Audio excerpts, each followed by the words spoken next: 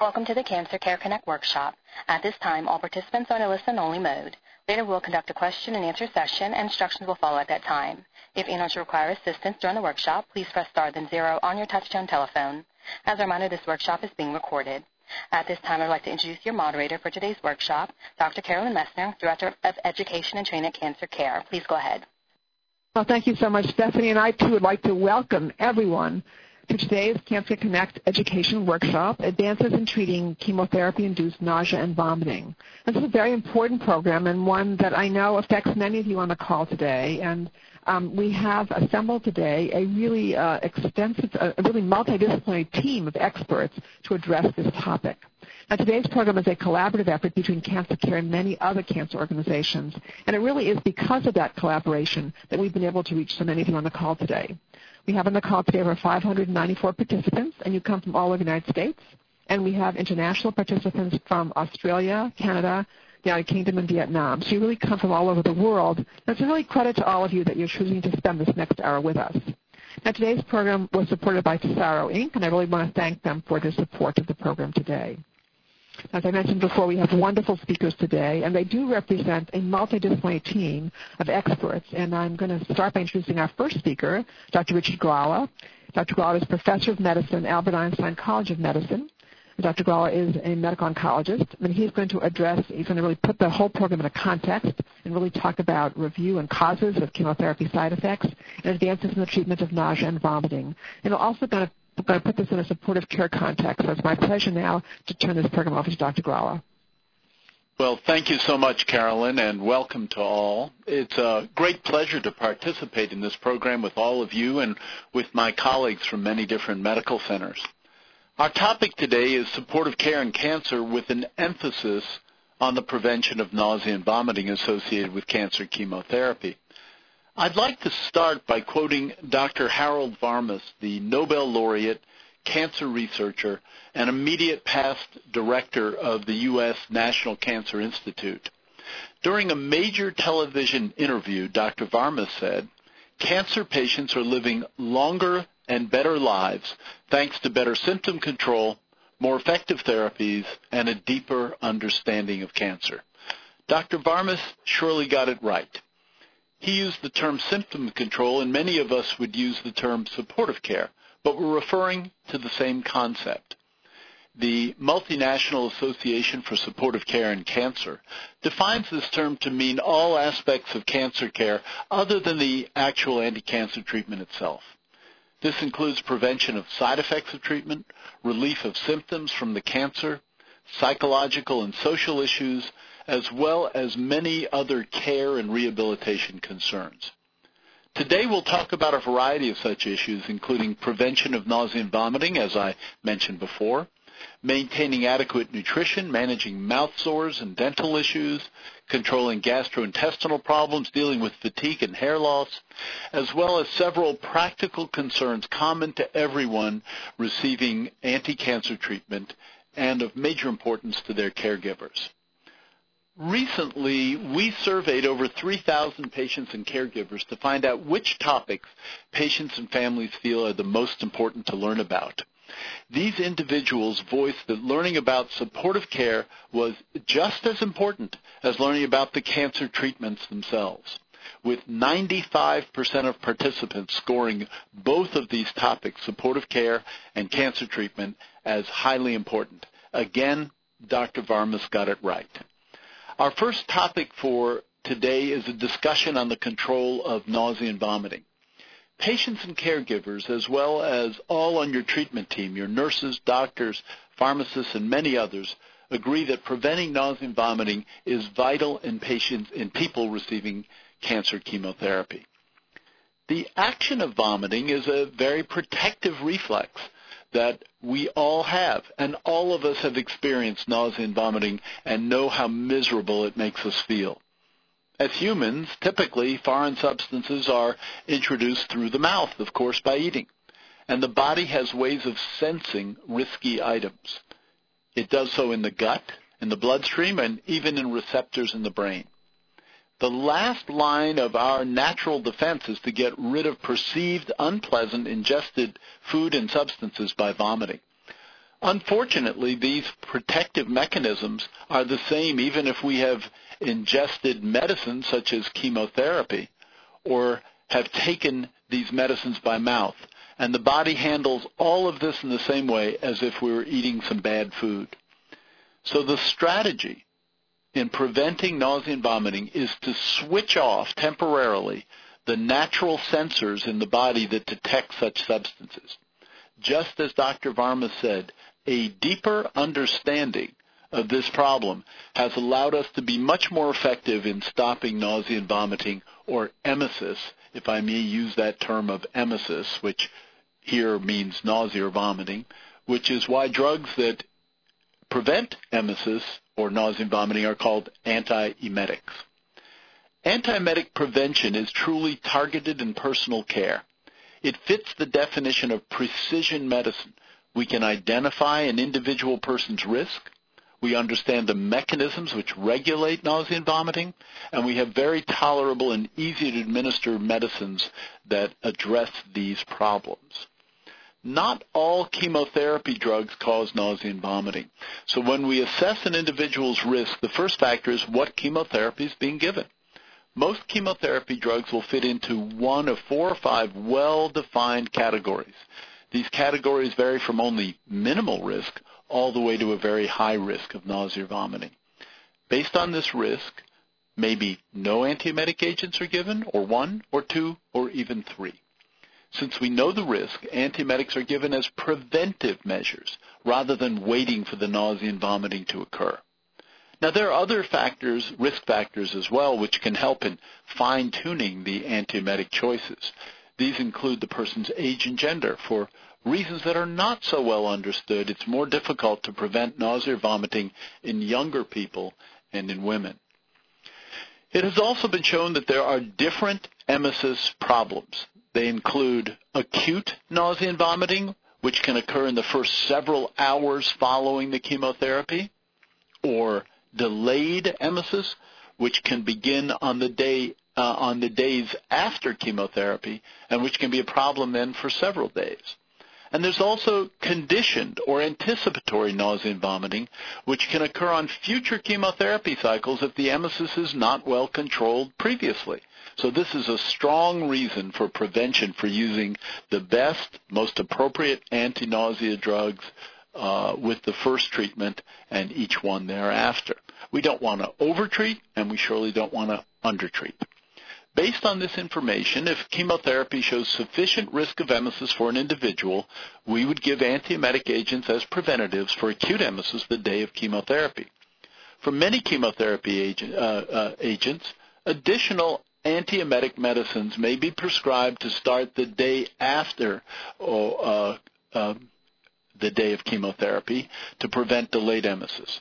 This is why it is so vital that a person and caregiver understand clearly how these drugs are to be given, and then to take them just as prescribed, not to wait for problems to begin. All members of your treatment team are responsible for clearly indicating this. But if you're in any doubt, please ask. Feel free to be proactive on this with your doctors and nurses. You should be comfortable in asking, what medicines to combat nausea and vomiting will I be given, and when do I take them? You should be assured that you're receiving the best antiemetic medicines possible, given the highly unpleasant nature of nausea and vomiting, its effects on quality of life, and on many aspects of your physical and psychological functioning. There are 3 major categories of antiemetic agents that are commonly used. These include corticosteroids or cortisone-like medicines, such as dexamethasone, that are often given for 1 or for a few days. Serotonin antagonists or cetrons and are another major category, and these include drugs like ondansetron, also called Zofran, granisetron, also called Kytril, or palonosetron, also called Aloxi. There's a new class, relatively new class, which I'll call NK or neurokinin receptor antagonists, NK drugs, such as aprepitant or fosaprepitant, and these are Amend, NEPA, which is actually a combination of an NK agent, nitupetant plus palonosetron, and this combination capsule is called Akinzia. And the newest agent in this category is called rolapitant, a pill, that is also called Varubi. Sometimes patients ask about cannabinoids, marijuana or THC, dronabinol, Marinol, which is often in the news.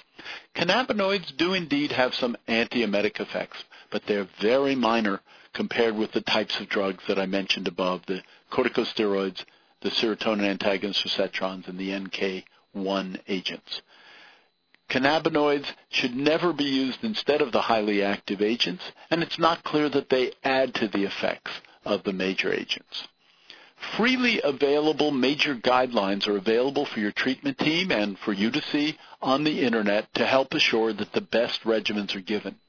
Again, the risk of emesis from the chemotherapy guides in the selection of how many of these medicines one should receive.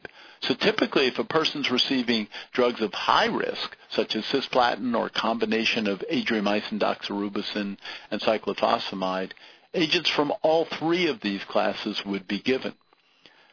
A few decades ago, 100% of patients receiving these chemotherapy drugs would vomit. Now 90+% would be free of acute vomiting and at least 70% of delayed. Nausea, the feeling that one might vomit, is a bit harder to prevent, but that too has been markedly better controlled. Now some people say, hey, if I don't have nausea or vomiting, is the chemotherapy working? There's no connection here. You can have lots of gain and no pain.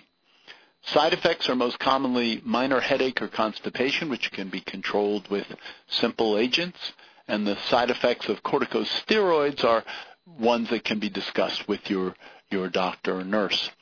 The newer NK1 drugs, such as fosaprepitant and Nepa and Rolapitant, only need to be given right before the chemotherapy, that's it, and then have their lasting effect for several days.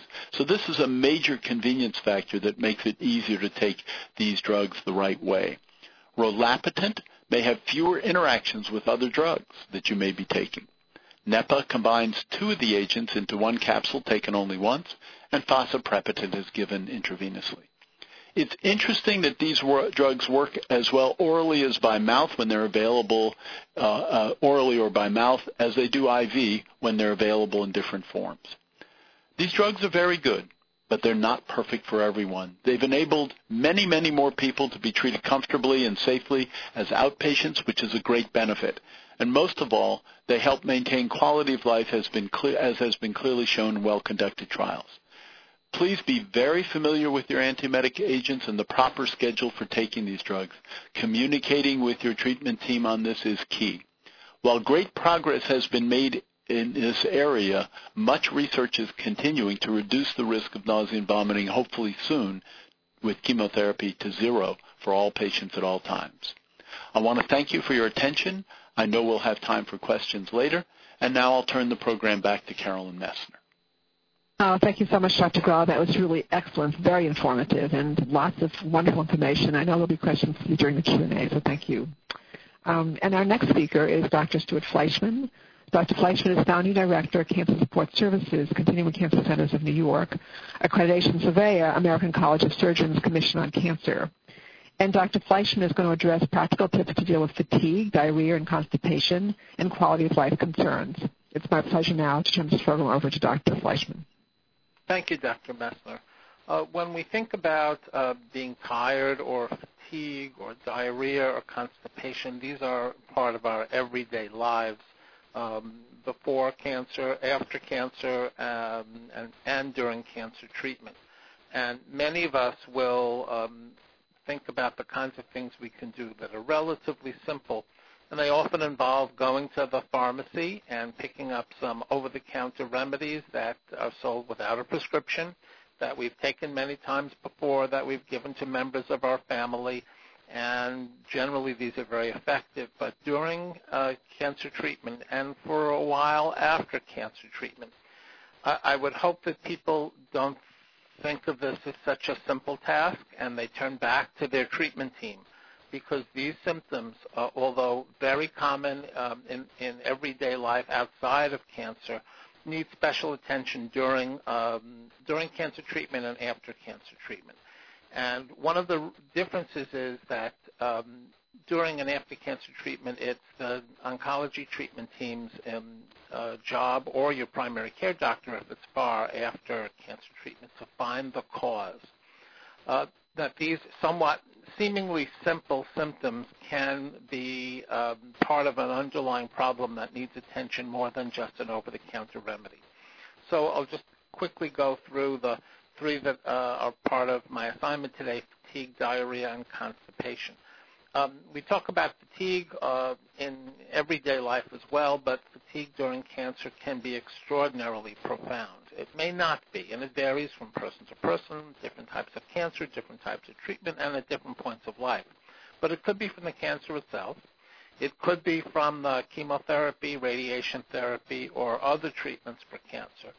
It could be concerned with anemia, which is the lack of red blood cells or hemoglobin in the red blood cells that carry oxygen around the body. It may be the result of thyroid problems. It may be the beginning of a slowdown of liver or kidney function. Maybe a problem with breathing that is just starting to develop. Maybe the result of elevated calcium levels if the cancer, the chemotherapy or radiation therapy has affected the bones, and it can be the result of hormonal changes. I'm picking just the major ones, but there are, believe it or not, are a number of other causes. So the first job of the cancer treatment team or your primary care provider is to really figure out if any of these are involved in the development of the fatigue. The second would be then to treat the symptoms using some sort of standard sorts of interventions that we've been using for years. When it comes to fatigue, it may be counterintuitive to think that activity helps reduce fatigue, but it does. It surprisingly does. And a combination of proper nutrition, activity or exercise, as many people don't like to call it, and restorative or sleep or restorative rest are really the three things that actually help relieve fatigue after we've been through the process of making sure that it's not related to one of the other body systems as described. So we're going to hear more later in this call about nutrition and hydration. We have done a number of calls about the importance of activity or exercise during treatment and after treatment. We don't have time to go into details about that today, but just keep in mind that activity can help, not hurt, and the kind of logical thing to do would be just to hang back and not do much, but most times with fatigue it really means more activity, better nutrition, and better rest. When it comes to diarrhea, I think the similar idea is in mind that diarrhea may be just an everyday problem, but during cancer treatment, it could be the result of certain types of cancer. Certain types of cancer produce proteins that actually can cause diarrhea. So it's hard to generalize about all cancers, but certain cancers can do that. It could be the result of chemotherapy, radiation therapy, all the medicines that are given with those treatments. So again, it's important for the treatment team or the primary care provider during the survivorship period is to really sort all this out first, as well as make sure that the diarrhea isn't so severe that your electrolytes, the salts that normally occur in your body, are not either too high or too low, mostly too low, but it varies. And that would be the very, very first thing that needs to be done. Once that's taken care of, there are a number of interventions that can actually help slow the bowels. Some of them are done through the nerves that control the rate that the bowels pump, because that happens without us thinking about it. It's automatic. And some of the interventions are the result of eating more absorptive foods that actually will absorb some of the extra liquids. So although we're going to be speaking a little bit in more detail about nutrition and hydration in general, we often think of using some constipating foods such as bananas, rice, apples, or toast, which actually can help absorb some of the extra liquid, or some over-the-counter remedies.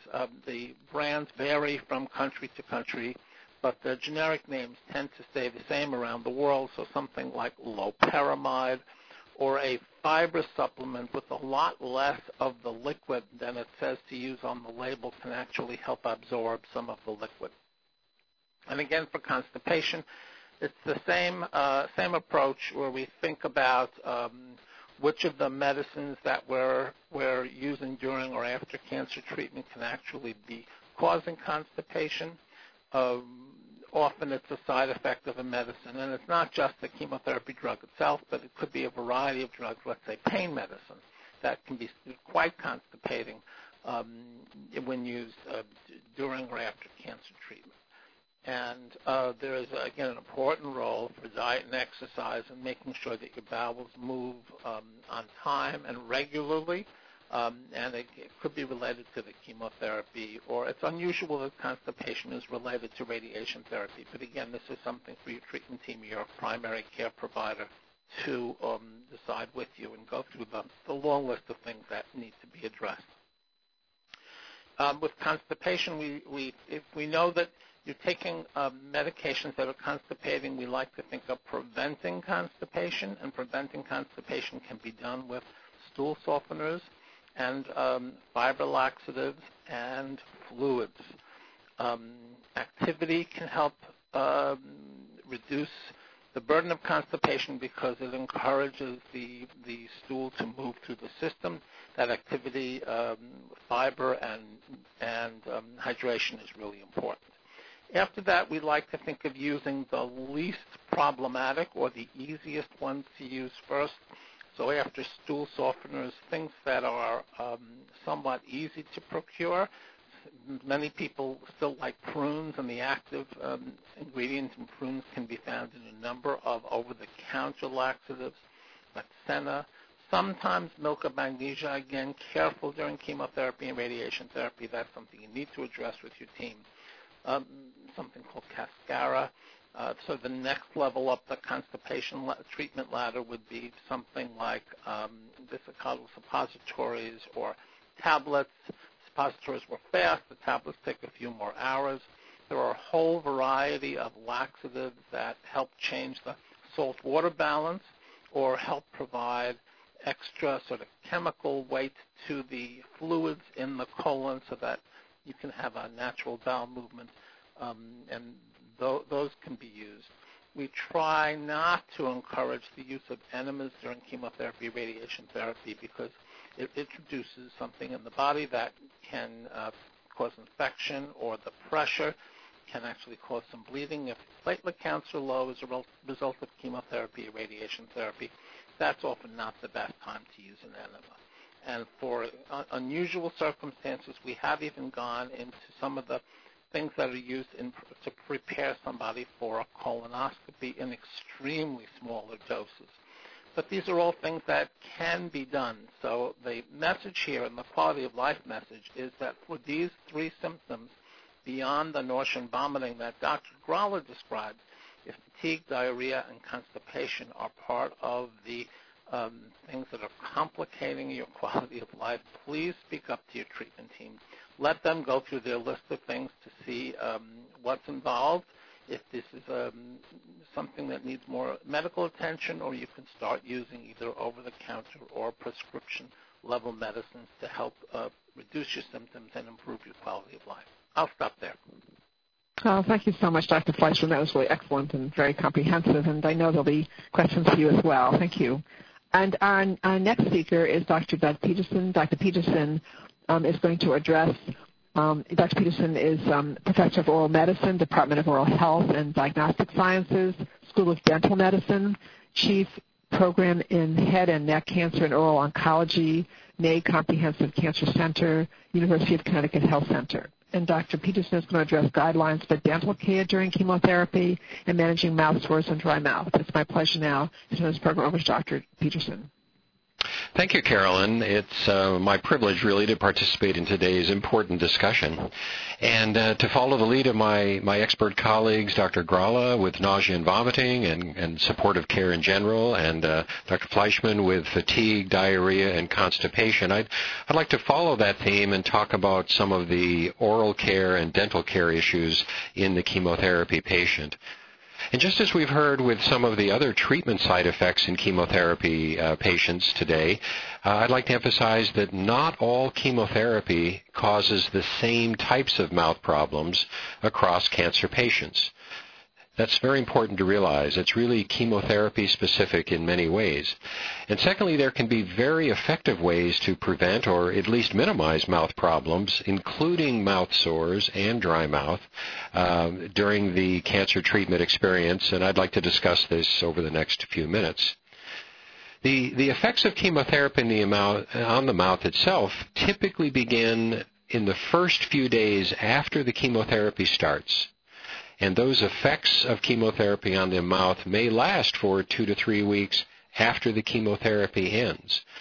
And so given the complexity and the timing of some of the mouth complications, it becomes very important to have comprehensive management throughout your cancer treatment experience. And a dental checkup and medically necessary dental treatment before the chemotherapy begins very much helps to set the stage for comprehensive preventive approaches. And so as we've heard from Drs. Gralla and Fleischman, I'd like to also emphasize how important the communication is among the dentist, the oncologist, and putting the patient and the caregivers right in the center of that discussion. If you have questions and if you have concerns, whether it's about mouth care or any other aspect of your cancer treatment, please ask. We're here to help. Now, as far as dental care before and during chemotherapy, I have to say as a dental provider, I'll advocate for excellent oral health, teeth and gums and the lining tissue. That's always an important goal for patients. And the role of periodic dental examinations and cleanings is quite important in this regard. So just the idea of working to achieve optimal oral health, particularly before chemotherapy begins, is very important. Now, having said this, not all dental disease, not all gum disease necessarily needs to be treated before the chemotherapy begins. For example, if your oncology team refers you to the dental team and we find a very minor dental cavity or a cosmetic issue that we could address over time, those kinds of problems aren't necessarily important relative to your chemotherapy. We can certainly address them, but we can wait until after your chemotherapy ends before doing so. It's medically safe to do that. However, if there are deep cavities, which are actually infections, or severe gum disease, which is also a very complex infection, actually, those kinds of conditions, again, depending on the type of chemotherapy that is planned, should be addressed and at least stabilized, if not eliminated, before the chemotherapy begins. And so it's really assessing, evaluating the mouth condition, prioritizing the severity of any gum disease, dental disease, or other problems, and then working with your healthcare team to implement the medically necessary treatments. Now, as far as managing mouth sores and dry mouth, just a few words on that. Certain types of chemotherapy can cause mouth sores, the so-called mucositis. In this case, the soreness starts a few days after the chemotherapy begins and heals a few days after the chemotherapy ends. And the good news is there are a number of products ranging from very simple, non-medicated mouth rinses such as water and salt solutions to help keep the mouth moist and clean, to pain medications to help the patient through the mucositis experience, to medicines that fight infection, which can be a complication of the mouth sores. So there are some very, very good, time-tested, evidence-based approaches to minimizing the experience with mucositis caused by the chemotherapy. However, none of these approaches are specifically designed to prevent the mouth sores from developing. And so those of us who work in this field are working to develop new ways to predict risk of mucositis and new ways to treat mucositis directed at the underlying causes of the condition. There is a product. It's available for clinical use called palifermin. It's been approved by the Food and Drug Administration in the United States and in Europe as well, related to preventing or at least reducing the severity of mouth sores in patients with hematologic malignancies and patients who are receiving chemotherapy for those cancers. And so there are drugs in development. There is one drug, palifermin, that is available for certain patients with certain types of cancer. As far as dry mouth is concerned, dry mouth can cause problems in tasting, chewing, speaking, swallowing, and it can also, over time, increase the risk of infection, including dental cavities. However, the good news here is that chemotherapy doesn't actually directly cause the dryness, and in fact, it's more the medications that may be used to control the nausea and vomiting that Dr. Gralla talked about that actually can cause some of the mouth dryness as well.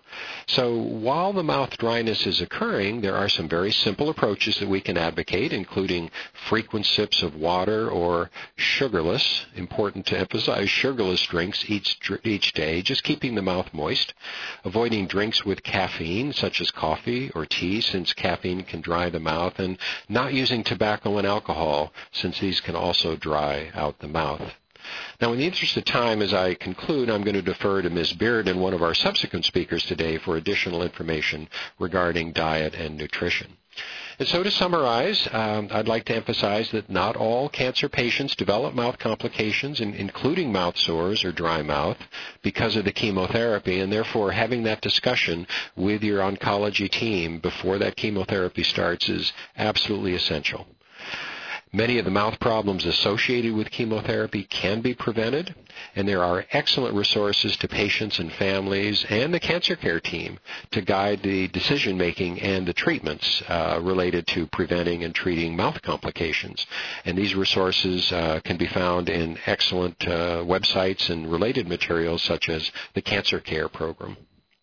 And so this kind of collaboration, working with the cancer team, asking your questions, making sure you have clarity in the approach that's being taken, can really position the patient for very positive outcomes for many years, long after the cancer treatment ends.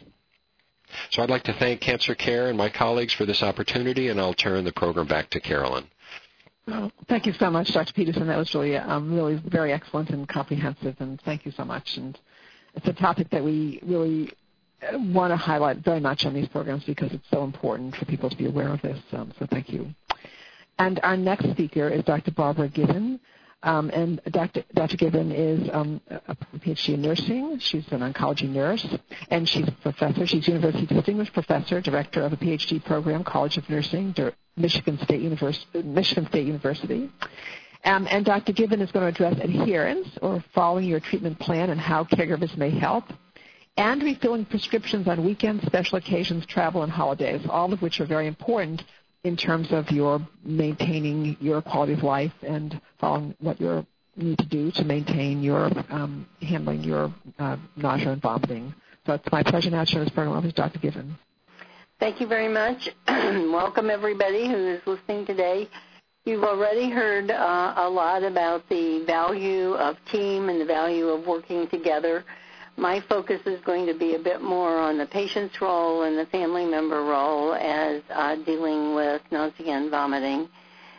In the complexity of cancer care, you've heard a lot again today about that, but remembering now so much of the cancer care is really on an outpatient basis, which means that the patient and the family member are really involved in managing a lot of it on their own. And this is surely true with nausea and vomiting. We have the IV chemotherapy, which we heard about. There are now many, many oral drugs that are given for chemotherapy as well. Some of our patients are getting both intravenous and oral therapy.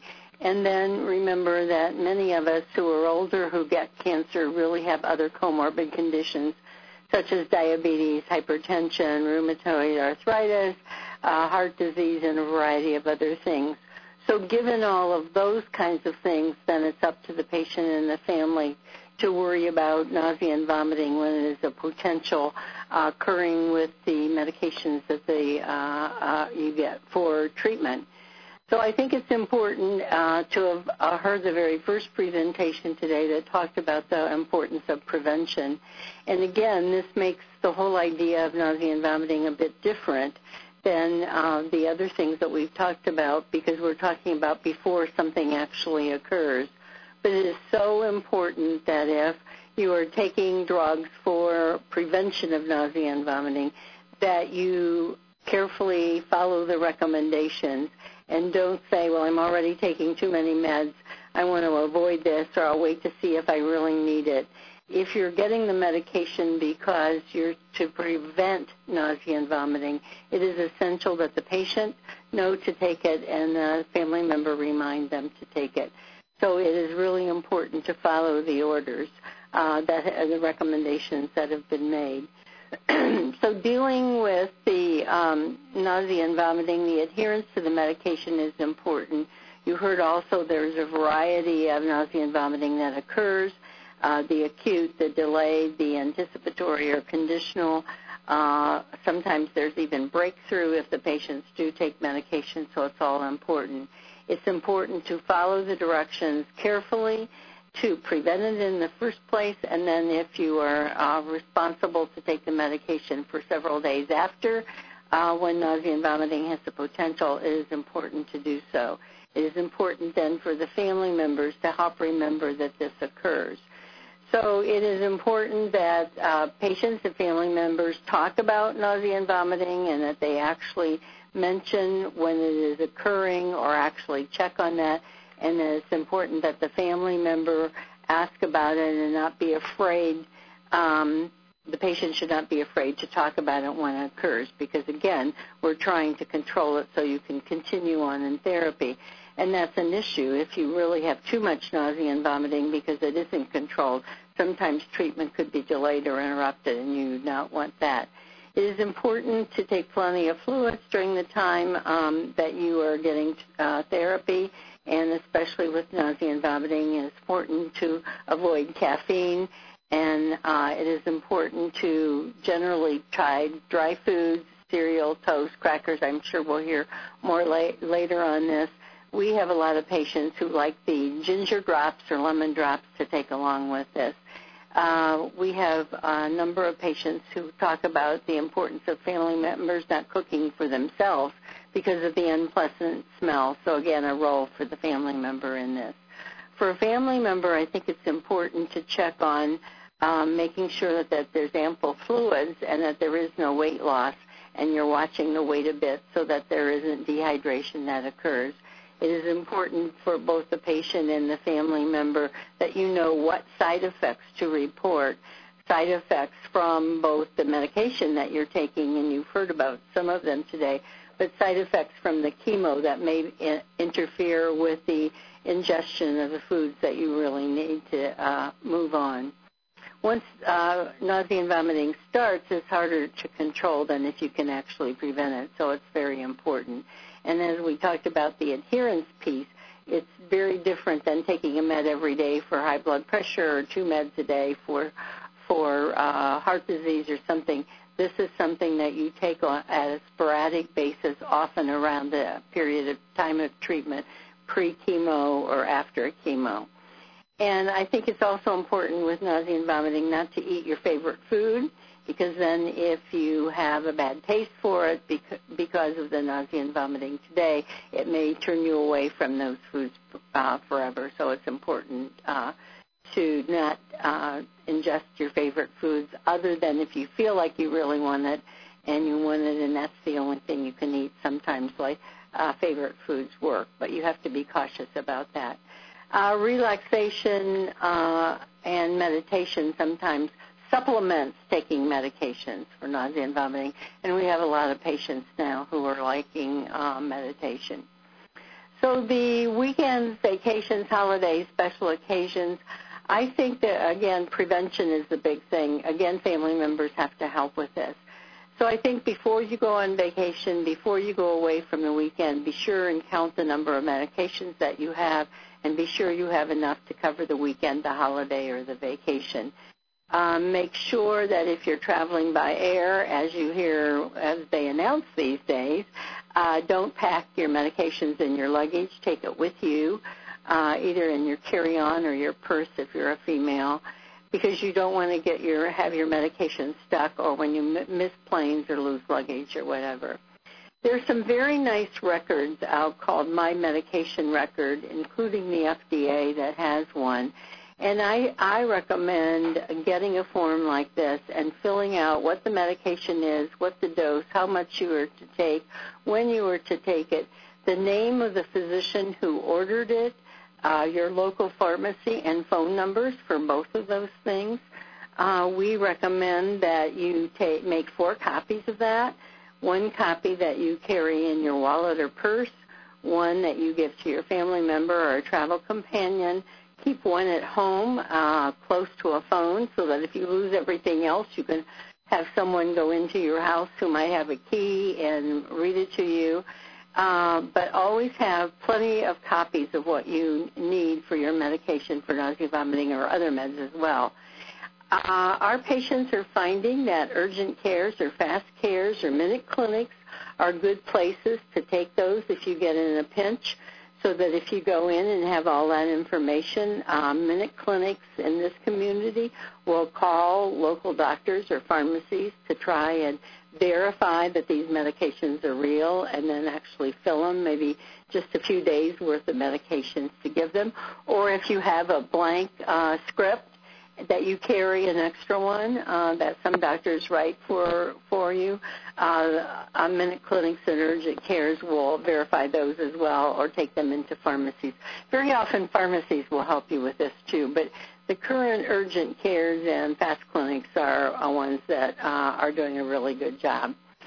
So the important thing, I think, is to think ahead, plan ahead, know and have records of everything with you so that you don't end up in a crisis, but that you can enjoy your holiday, your vacation, your weekends, the special occasions, and still be able to have the medications that you need to get through that and not have to worry about nausea and vomiting. So those are some of the things that I find that work well with our patients and our family members, and I'll turn it over as well. Thank you very much. Thank you so much, Dr. Giffen. That was really excellent, and really giving people lots of tips in terms of when they travel and just how to get on with the quality of your life and all the kinds of things in terms of your suitcase to be sure you carry all those things that you need, your medications with you. These are very important tips. People often forget these things, and so much more. So thank you so much, and I know there's questions for you during the Q&A as well. And our next speaker is Diana Bairden, and Ms. Bairden is Supervisor Clinical Nutrition. She's a dietitian at the University of Texas, MD Anderson Cancer Center, and Ms. Bairden is going to address nutrition and hydration concerns and tips. And it's my pleasure now to turn this program over to Ms. Bairden. Thank you, Carolyn. I'm excited to be part of today's presentation addressing nutritional concerns during chemotherapy-induced nausea and vomiting. My goal is to discuss tips for managing some of these side effects by modifying your diet or the utensils you use to eat with. And one of the biggest goals when you're going through chemotherapy, radiation, post-surgery, but cancer treatment is maintaining your nutritional status. And doing that by consuming enough calories, enough protein in your diet is essential. There are a lot of ways to do that, and so modifying that throughout your care might be something your team directs you towards. We've said it a lot this presentation, but we can't say it enough. Communication with your healthcare team is absolutely essential. And the reason why that's so important is we don't know everything that you're experiencing, even though some of the expectations might be there, the level of severity, the onset, those sorts of things, sometimes are very individual. And so don't assume that that we know. You need to communicate with us. And each one of your healthcare team members play a vital role in helping you through this time. But when we look at diet and the role of the dietitian, what you want to think about is, us as a tool to help you eat better, to tolerate your diet better. The medications are there. Sometimes the medications, like we've heard today, come with some of their own side effects. And so communicating those can also affect how we address your diet in conjunction with the current side effects you might be having from the treatment itself. But, nausea, vomiting, decrease in appetite, taste changes, diarrhea, constipation, fatigue, and even weight changes are all common and can be experienced at any point during your treatment based on what your treatment is. And so I'm going to provide a few tips, very general, but hopefully will at least make you aware of how a dietitian can be helpful during your treatment and helping with your side effects.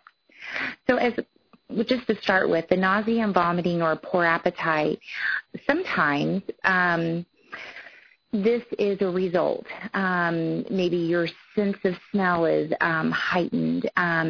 Maybe you're constipated. There's some bloating or indigestion, things that may result in nausea and vomiting or poor appetite. But medications that you're given as far as chemotherapy go, are known. They know, like we've heard today, they give specific medications at different times throughout your medication administration, and knowing that there will be some specific side effects during those times. But you may, like I said, have some things along the way as a result of those medications. So in order to address nausea and vomiting and poor appetite, some things you can try outside of taking your medication as directed is focusing on small, frequent meals. Oftentimes, we want to sit down and eat our regular-sized meal, and we start to feel overwhelmed and uncomfortable. And so breaking that up into maybe 2 or even 3 meals sometimes will help the tolerance and will also help your success in getting in the calories and protein that you need. There are also some options on focusing on high calorie and high protein foods, and these can be your actual foods. They don't have to be a processed food or a manufactured product. And so talking with your dietitian on what's an appropriate option for you can have you eating the foods that you do like and will tolerate. So hopefully that will improve quality of life for you also. Eliminating stress at meal times sounds like a pretty common thing that we try and do, but whenever you're going under cancer care, sometimes you're running, from one appointment to another, or you're having to travel a distance. And whether you may be aware of it or not, you might be really stressed at different times, and that can affect, your digestion. It can affect your interest in eating and how much you do eat. We heard a little bit earlier about exercising and how it can impact and benefit with fatigue. But it also can help with stimulating your appetite. And it doesn't have to be an exercise routine. This is just getting up and walking and moving around the house, walking around the block. Oftentimes, when we are bombarded with so many different things in our lives that change through or as a result of cancer care, we just want to rest. There's a lot of sleep that happens, and we want you to do that, but we also want you to move around when you feel like you can do that also. It has a lot of phenomenal benefits that we're learning more and more about. I'm going to move on to another possible side effect that patients may experience, and that's taste changes. This can happen for a number of different reasons, but one way that we can manage it with diet is recognizing what changes you're experiencing. Sometimes you might have a heightened sense of a flavor. Maybe foods are tasting very salty or very sweet. Sometimes you have a metal taste in your mouth. And so working with the dietitian, it may be some directions such as making sure to cleanse your mouth with a baking soda and water solution, keeping good dental hygiene like we heard earlier today, and sometimes focusing on some tart foods if that's tolerated to help reset those taste buds. Eliminating some of the things that can give an off flavor are the utensils that we use to eat with. Sometimes switching from metal to a plastic can be helpful. Even the containers we drink out of can make a difference. Sometimes using a straw is helpful, just depending on what you're experiencing. So talking with your team about that and what's an appropriate intervention is a first step. Change in bowel function we heard a little bit earlier, and sometimes this can be a result of the side effect management medication you've been given to offset some of those chemotherapy or treatment side effects. We heard earlier about changing up the type of fiber in your diet based on if you're having diarrhea or constipation, but you need to know what is the cause of the diarrhea and constipation before you just self-medicate that. So talking with your team is very important. There are a lot of things that can cause changes in bowel function. The one thing we do encourage, though, is either way, hydration is very, very important, and dehydration can result in a number of uncomfortable side effects. We've heard some of them today, but getting in enough fluids, and a dietitian can work with you on helping identify foods that are considered fluids and how many fluids you need to take in a day. They can also help you recognize fluids that are appropriate for electrolyte replacement. And oftentimes, if you're a diabetic or you have some other concerns, helping you find the right product for you.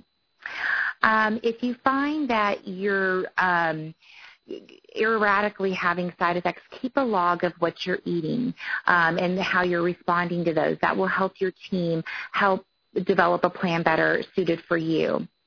And again, just reminding all of you that maintaining the best nutritional status during your treatment can really impact your outcomes with treatment, and we want to work as a team to have your journey and your outcome be as optimal as possible. So connect with your healthcare team, and we're all here to support you. With that, I'm going to hand it back over to Carolyn. Oh, thank you so much, Ms. Bearden. That was really excellent, and lots of excellent tips for everybody. Our next speaker is Ms. Essie Roman. Ms. Roman is an oncology social worker. She's our Women's Clinic Program Coordinator at Cancer Care. And Ms. Roman is going to address recommendations to handle hair loss and Cancer Care's free psychosocial programs and services. It's my pleasure now to turn the program over to Ms. Roman. Thank you, Dr. Messner, for inviting me to speak today. I work with many patients at Cancer Care suffering the effects of chemotherapy. They affect you emotionally as well as physically. One of the many side effects is hair loss. Our hair defines us. We feel good when we look good. Losing one's hair is a visual reminder of what we are going through. It is traumatic to see your hair loss on your pillowcase, on the floor, or in the shower. Sometimes it falls out slowly or a handful at a time. It affects how we see ourselves every time we look in the mirror. We can feel embarrassed being seen out in public because of how we are seen. Nothing prepares you for that. Even when we try our best foot forward by obtaining a wig before the hair loss begins, it still affects you emotionally. There are options that are available to you, such as hats, scarves, wigs to help with that. Even with a wig, it takes time to become comfortable with the new you.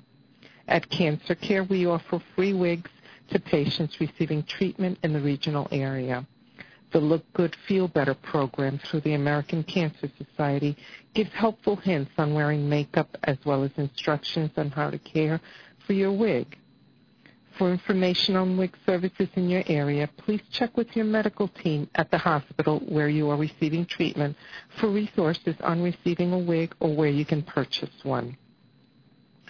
We have been talking about managing your care and quality of life, and I'd like to begin by speaking about the importance of creating a support network as part of that care and how Cancer Care can be part of your network. Cancer Care is a national nonprofit organization that provides free professional support services to anyone affected by cancer.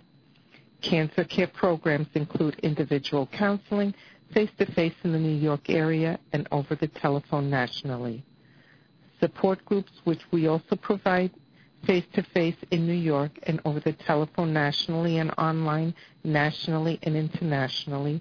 Education programs, practical help, assistance navigating the the healthcare system and some limited financial assistance, as well as chemo copay assistance. All our services are provided by licensed master's level oncology social workers and are completely free of charge. Oncology social workers are trained in how a diagnosis of cancer can affect a person and his or her family and friends. We are also trained to help cancer patients and their support tackle the problems that accompany the disease, such as the financial demands, physical changes, social adjustment, and psychological impact and care. Adjusting to and finding ways of coping with the diagnosis in all of the areas I just mentioned is an important part of the healing process. As you may know, cancer affects the whole person and the entire family. Asking for help by joining a support group or by contacting a social worker for counseling is a strength. You do not have to walk this path alone. Joining a support group is a way to connect with others who are going through a similar situation or are experiencing similar problems. And individual counseling provides a space that is just yours to voice any concerns and navigate any of the issues I mentioned earlier. These connections help lessen the isolation that many people with cancer experience. Feeling well emotionally can help you better deal with the diagnosis and the treatment. At this time, Cancer Care offers an online support group, telephone support group, face-to-face support group. We also provide both patient and caregiver groups face-to-face in the New York area, on the phone nationally, and online nationally and internationally. If you're interested in any of the Cancer Care services, please call our Hope line at 1-800-813-HOPE, to visit our website at www.cancercare.org. Our website is a very comprehensive, and you can find a lot of information not only on support, but on all of our programs, as well as on your cancer diagnosis, treatment, and ways of coping as you go through this. We have learned a lot from today's program, and there is a lot of information to digest and get your arms around. Our social workers can help you understand what it means for you and your loved ones. Should you have any question about today's workshop or about our services, please don't hesitate to contact us. Lastly, please remember that you are not alone. Cancer Care services are here to help you. Thank you for your attention and the opportunity to talk to you today.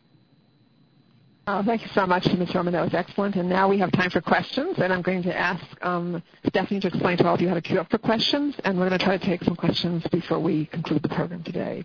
Stephanie, could you explain how to queue up for questions?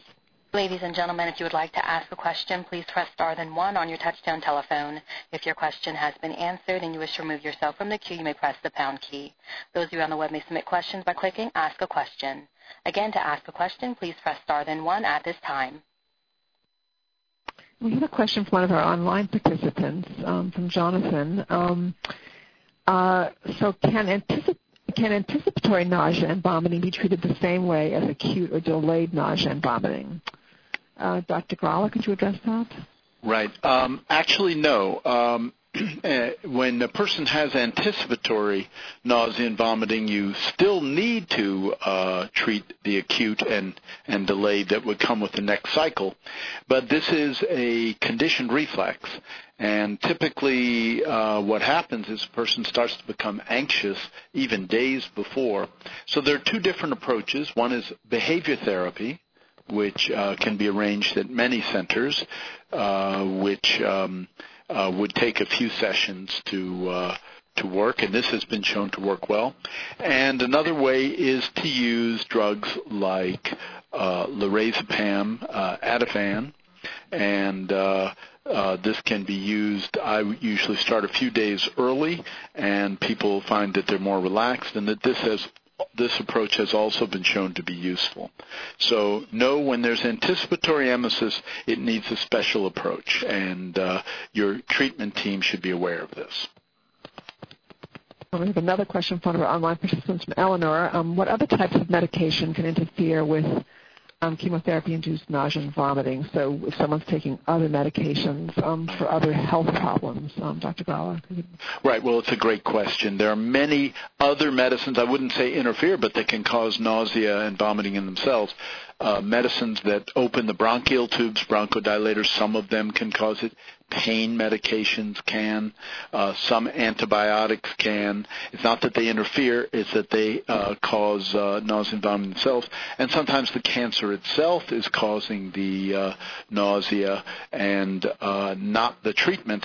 So the pattern around which nausea begins or vomiting begins should be a big hint to your doctor and nurses that, whether this is due to the chemotherapy, due to the cancer, or due to other medications. So this is all part of the workup for a person who is not doing as well as they should.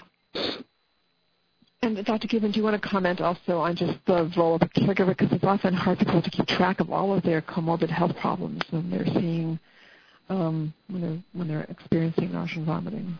Well, I think it's important to use the My Drug list and to actually make calendars for all the medications and the different times. Our patients find that to be the most interesting thing and the most helpful thing. Sometimes people buy all these devices, but the devices still don't tell you the different times that everything is to be taken and how to coordinate it. So having a calendar that the whole family uses for what is done every day, and even though for nausea and vomiting, these may be only 3 days out of a month or whatever, putting that on the month exactly when it occurs, and so that the whole family can see that and take advantage of that seems to work best. And Dr. Gall, do you just want to comment on just what's new on the horizon in terms of the continuing development of, management of nausea and vomiting, which certainly there's been a lot of breakthroughs in terms of its management and other things that people should be very much aware of in terms of it's really working for them? Well, number one, I did mention these newer drugs like rolapitant and Nepa that are really both approved in about the last year, and they provide a tremendous amount of convenience and ease of taking the NK1, which is so important in the major risks of this. There are some forms of the serotonin antagonists that are used as patches rather than pills or injections, but the pills and injections work quite well. And there's an older medicine that is making a comeback called olanzapine, which is a tranquilizer-type medicine that's been around for quite a while that clearly has anti-nausea activity that has gotten a lot of attention recently.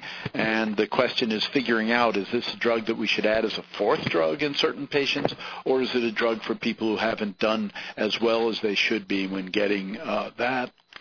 when getting the best of agents. So there's a lot of work being done in this way to try to enhance the convenience of the drugs, to try to enhance the safety, which they're already very safe drugs, and limit the interactions, and then to even raise the level of effectiveness. So there's a lot of work being done in each and one of those areas. Well, I want to thank all of our speakers today. You've been extraordinary. And I want to thank all of you who've actually asked questions online, very good online, excellent online questions as well. And I know that there are many other questions. So as we are about to conclude the program today, I don't want to not tell you what to do if you have further questions. So first of all, I want to get to that. I mentioned to all of you that if we didn't get to answer all your questions, that we could refer you. So if you have medically based questions, any questions that are focused on your medical treatments or on managing nausea and vomiting, further questions in that area, or just on your cancer treatments as well, I would very much suggest that you call the National Cancer Institute at 1-800 1-800-422-6237. Again, that's 1-800-422-6237. And the National Cancer Institute has information specialists that are waiting to answer your questions.